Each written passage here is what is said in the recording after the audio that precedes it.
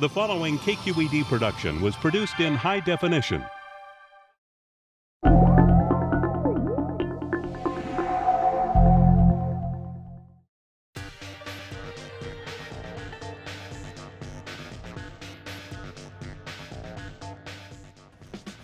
You've heard of better living through chemistry, but how about better living through nanotechnology?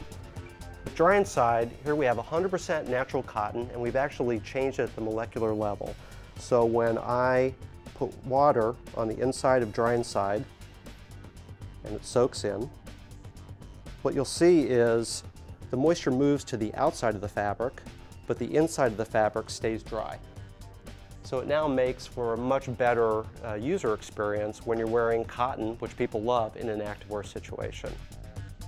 Nanotechnology, the science of manipulating extremely small particles and materials, has great potential to revolutionize everything from medicine to solar energy.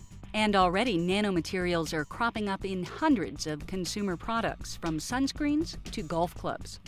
What nanotechnology lets us do is it lets us make changes to those fabrics in a way which is really discreet, so that you can't tell that the fabric has been changed. Silk feels like silk, wool feels like wool. We do change the actual molecular structure of that fabric.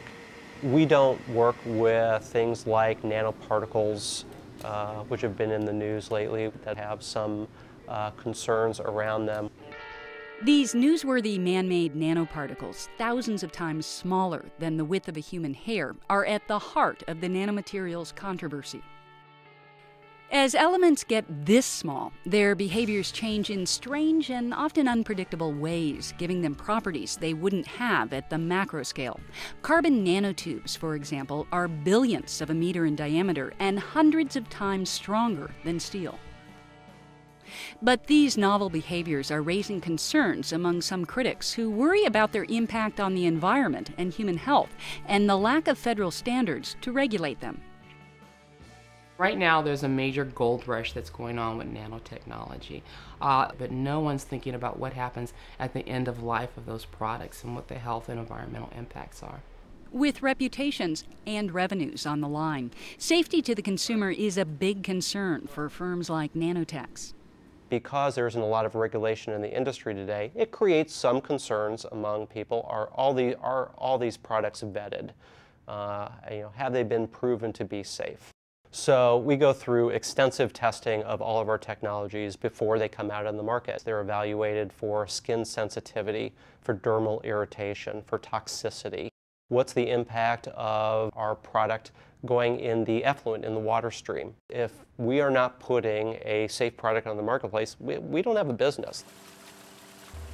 But what about safety for workers fabricating nanomaterials? Dr. John Howard is the director of NIOSH, the National Institute for Occupational Safety and Health in D.C. Well, one of the questions people always have is, well, how could a filter on my respirator that I've been using for years, how could it work for a particle so small? Because when you look at a respirator filter, it's actually like a lattice work. If you have a particle that gets very, very small, then as Einstein showed us when he discovered Brownian motion, it's going to be bouncing all over the place. So the probability is even greater that it's going to hit one of those lattice works and never get through.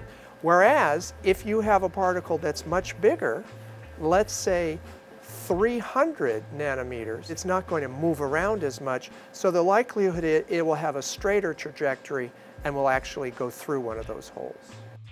The idea that larger particles might pass through a filter more easily than smaller particles hints at the counterintuitive nature of nanomaterials.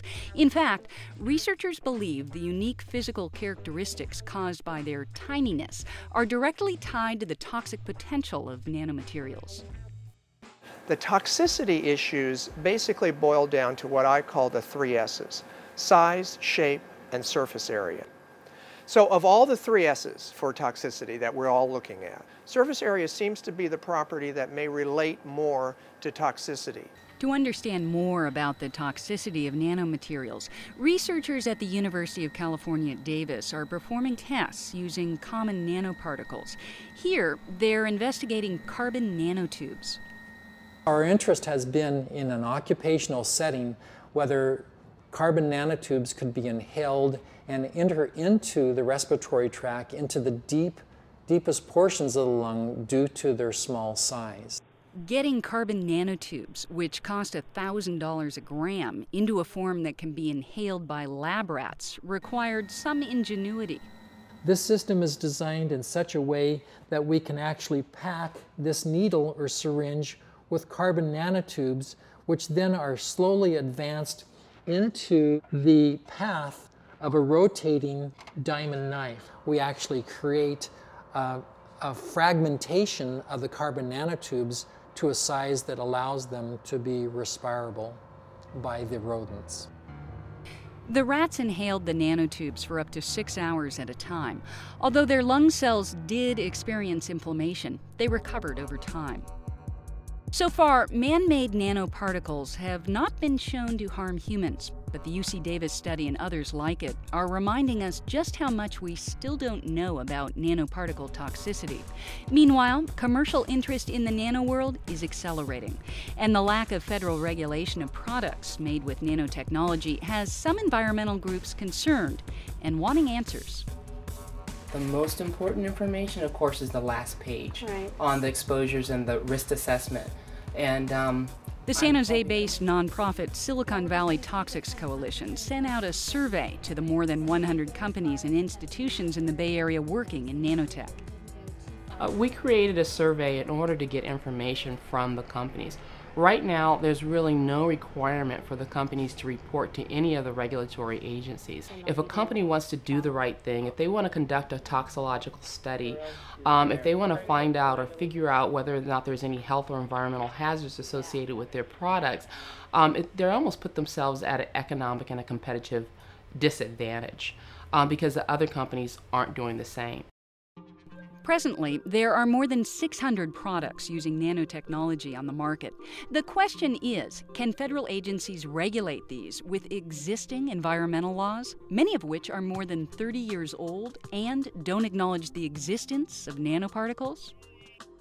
Well, people always ask, well, why aren't there regulations and why isn't the government regulating nanotechnology? When government decides to regulate something is they have to know what harm they're preventing. They could be challenged in court. So someone could say, well, where's your evidence? The likelihood is, unless you have that evidence of harm, you're probably going to fail in defending your regulation. As the debate rages on, the worldwide market for nano-manufactured goods is expected to exceed $2 trillion by 2014. I think the onus is on both businesses and consumers to understand this new emerging field.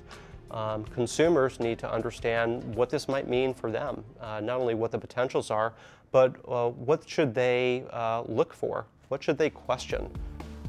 As scientists push the limits of nanotechnology forward, a new world of potential solutions lies in front of us. Think clean water for everyone, or super efficient solar panels.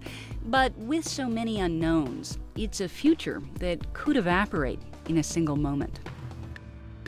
Nanotechnology's future, both in the United States and internationally, I think is going to depend on how much investment we make in risk assessment and risk management now in the first decade of the 21st century. And God forbid something should happen in the nanotechnology world where we have a health effect and we don't have those answers, then we will lose the public's confidence and we will have a stillborn technology that does not come to the promise that we all know it can. You can make Quest even better.